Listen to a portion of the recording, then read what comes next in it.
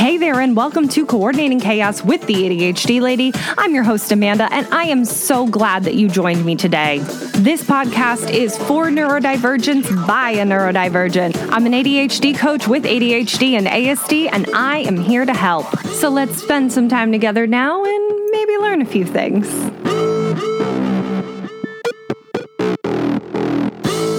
Hey everyone, and welcome back to Coordinating Chaos with the ADHD Lady.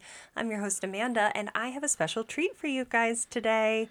Today on the podcast, I have a visitor. That's right, we are on the relationships episode, part 2, and my partner, Scotty, is here with me today. Hi, honey. Thanks for being here. How's everyone doing tonight? I'm Scott. I am Amanda's partner in crime and an ADHDer since 6 years old. I just want to thank you again for being here tonight, honey. I really appreciate you taking the time, and I know that my listeners appreciate it as well, especially as we start getting into some of the stuff we're going to talk about tonight. The first being your ADHD journey. Tell our listeners a little bit about when you were diagnosed, what school was like for you being a diagnosed ADHDer, and we'll kind of go from there on that conversation. So I was diagnosed at 6 years old. It's a funny story, actually. My mom tells it to me a lot. We were at a doctor's office, and she was asking the doctor some certain questions, and apparently I was bouncing around the office, and I hid under the doctor's table. And right then and there, the doctor basically laughed and said, yeah, he has ADHD. I can totally see you doing that, too. That's the best part. So did this change anything, once you got this diagnosis for when you were in school? Did they provide any kind of support to help you with the ADHD diagnosis? What'd that look like? I mean, giving away my age and all, that was back in 96. There was still kind of a stigma on ADHD, and going into school, I really didn't have assistance. I'm not from a poor family, but we were definitely in a low income family. We went to public school, and we didn't have the benefits of, me getting help because I couldn't stay still or couldn't focus on my classwork or anything like that. Would you say that you understood what your ADHD was through your school years? In all reality, through most of my adult life, I didn't understand my ADHD. It wasn't until I met you and started exploring my ADHD, and then my 7-year-old daughter was diagnosed, kind of made me more interested and intrigued to learn about my ADHD. So does that mean then that there weren't really supports for you growing up with ADHD then over the years? I can't say there were no supports. There was definitely people that tried to help me, and, I was actually medicated through the beginning of my high school years, but the medication that I was on at the time made me feel like a zombie. It made me feel like a shell of myself. So I actually made a decision to not take the medication. What did the support outside of medication look like for you? I mean, there were people who understood it. Like, I'll never forget this lady. She was one of my teachers in high school. Her name was Mrs. Morris, and she was one of the very few people who knew like my potential, and I guess she's seen it, and she actually helped me big time. Like, she did go out of her way to try and make sure that I understood and to help me when I couldn't focus. And there were times where actually she would just tell me like, hey Scott, take a break. Love to hear teachers understanding ADHD, because it seems for so many in the community that kind of support just was non-existent. I know for me personally, I got yelled at for it more than I ever was helped through it. So that's great that you had that resource in high school. Was there anyone else like that over the years that you could turn to as a layer of support? Honestly, I did have family who tried to understand it and who tried to help me through some of the rougher times. My aunt, she was a massive help in my life through a lot of my life. And of course, my mother, she tried to be as supportive as she could with the minimal amount of knowledge she had. And that's the problem with a lot of the people I grew up with and where I grew up at. There was not much education on ADHD. Yeah, and I know looking at the 90s, the amount of education on ADHD in general was really lacking, but I think it would be helpful for our listeners to kind of learn about the community that you were raised in, just to understand, where that support was lacking and why. As I've said before, I did grow up in a lower income community, so we lived in the housing projects of our hometown, and we didn't really have many resources. It's funny because I remember speaking to somebody from Valley Youth House, which is a local organization that helps children from underprivileged communities, and they tried to help me, but like I said, I was pretty stubborn. I guess that was due to my ADHD. Do you feel that there was a racial component at all in your treatment and support with your ADHD? So it's funny you bring that up. I'm actually, as you know, but your viewers don't. I'm from a very mixed background. My father was German and Irish, and my mother is actually black and Puerto Rican. So growing up in a mixed household, and not just that, a mixed community. I come from a very diverse community. Our school was extremely diverse. And no, I feel like that was definitely a shortcoming because our school didn't provide that stuff, and not just for the mixed kids and the black kids and the Puerto Rican kids, but for the white kids as well. I just feel like our school, that wasn't a priority or something they laid big focus on, because the kids that got it, and the kids who didn't, well, I guess it was kind of just they were to fend for themselves. I know that we've talked about this outside of, this podcast episode, of course, and I just want to say again how sorry I am that that was your experience, though. And I know that was the experience of so many other people, because people of color are very underserved in the ADHD community. So I'm really glad that we were able to talk about that experience for you and to kind of shine a light on it. But I also do recognize that most people are here for this episode for ADHD and relationships. So now that you've learned a little bit about Scott and his background and where he comes from with all of his ADHD journey, we're going to go into our relationships and how ADHD has impacted previous relationships and where the dual ADHD household plays a role for us and what makes this relationship different. So let's talk relationships. How has ADHD impacted past relationships of yours, honey? I mean, ADHD, geez, I wish I would have known it then, but it's played a huge role in all relationships, and not just intimate, in friendships. But I mean, I think the biggest one was my marriage. So I was married before, and as an ADHDer, we all know that controlling our impulses is, especially for somebody who doesn't know much about ADHD, one of the most challenging things we face. So I've done things in my past that I can't say that I'm proud of. I've made mistakes. I've, burned bridges and destroyed buildings where I thought were going to set forever. But I learned today, I continue to learn with my ADHD that hopefully I can change my future and not look back at my past. I think that's a really beautiful message that a lot of people can connect with, especially those who were diagnosed later in life or those who just didn't understand the full capacity of what an ADHD diagnosis means.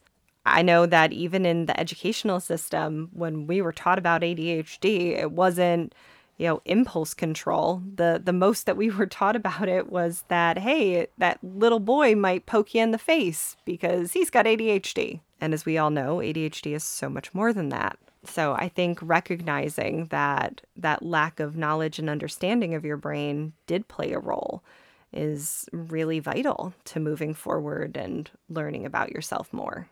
So how would you say ADHD has impacted our relationship? Although, I am in a relationship with this amazing ADHD coach, I still have trouble controlling my urges and my impulses, like not taking everything personal, not getting angry and screaming. Those are things that I still struggle with. And I know sometimes it puts a strain on our relationship, but with a dual ADHD relationship, I actually have somebody who understands me, who understands what I'm going through and how I'm struggling. So she doesn't judge me on it. Oh, and I will say that's one of the things I appreciate the most in our relationship is that, on the other hand, you understand me too, which I think is a big piece of why we connected so quickly. I don't know if you have heard this on one of my other podcast episodes, because yes, Scotty does listen to my podcast, which is like the ultimate boyfriend support, and I'm very appreciative. But I have mentioned in other, talks that our first date was kind of a challenge for me.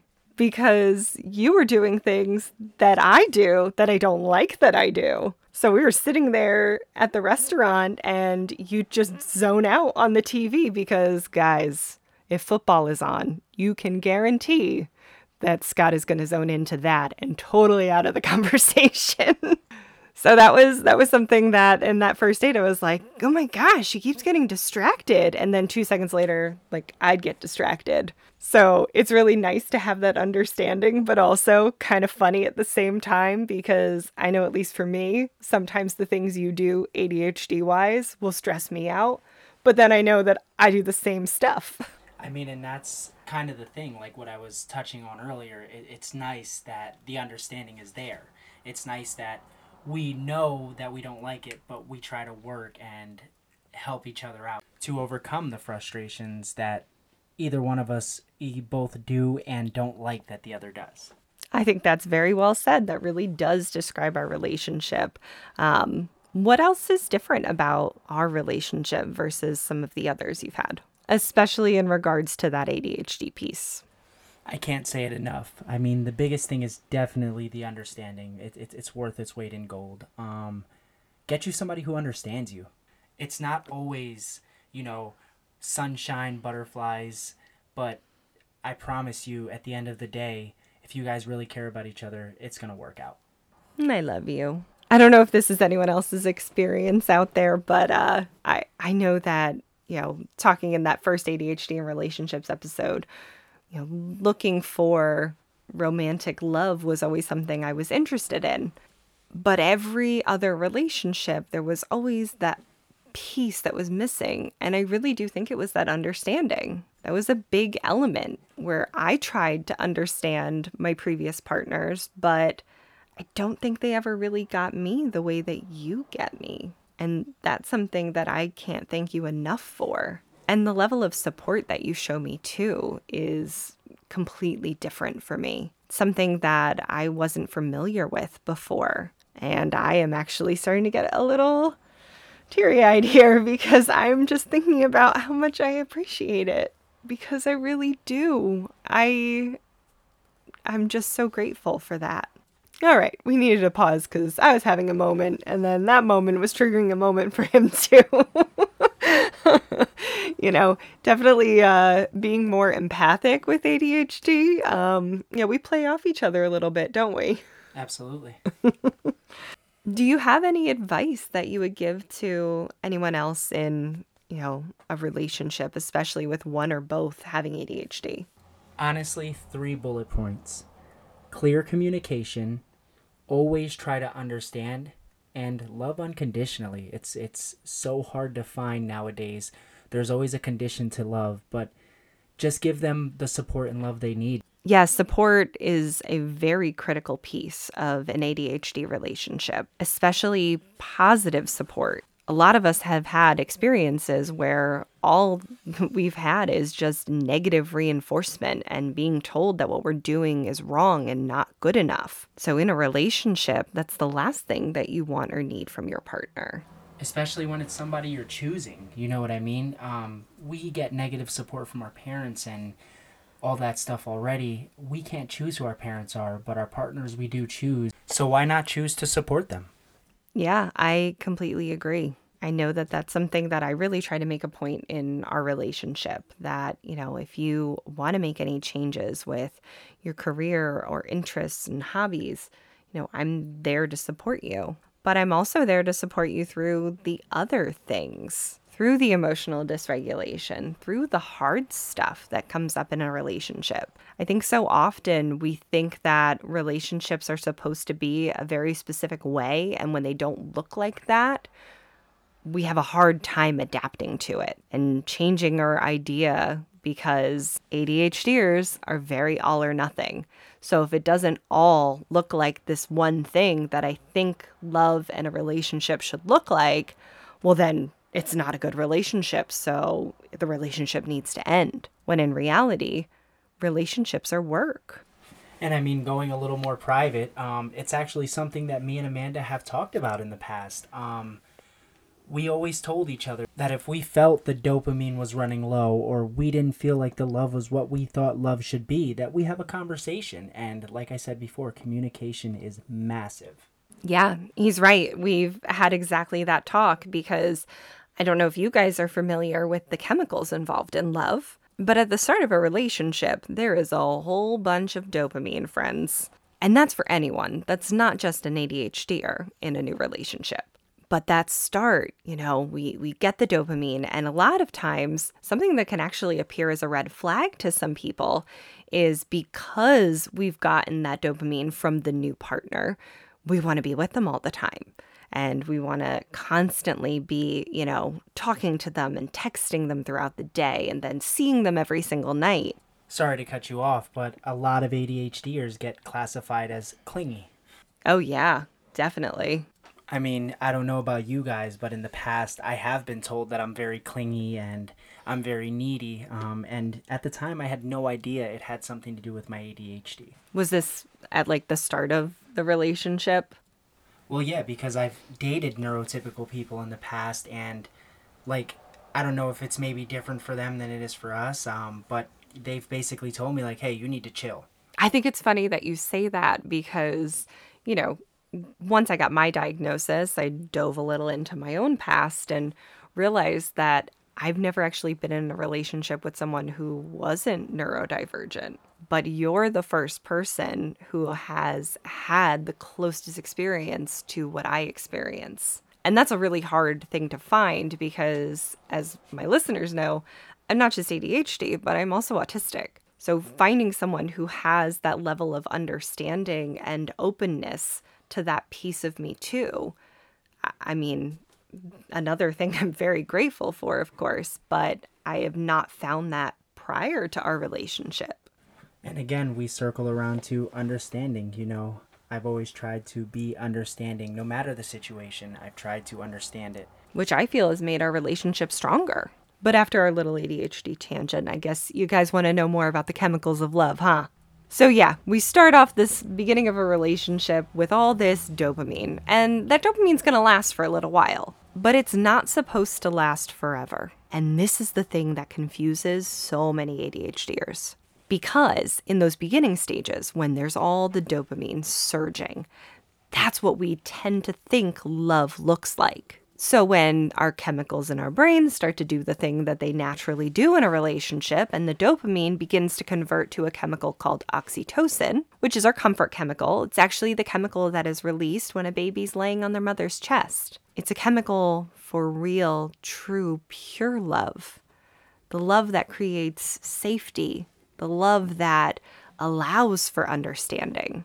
It's not as, I don't want to say hostile, but hostile as dopamine is.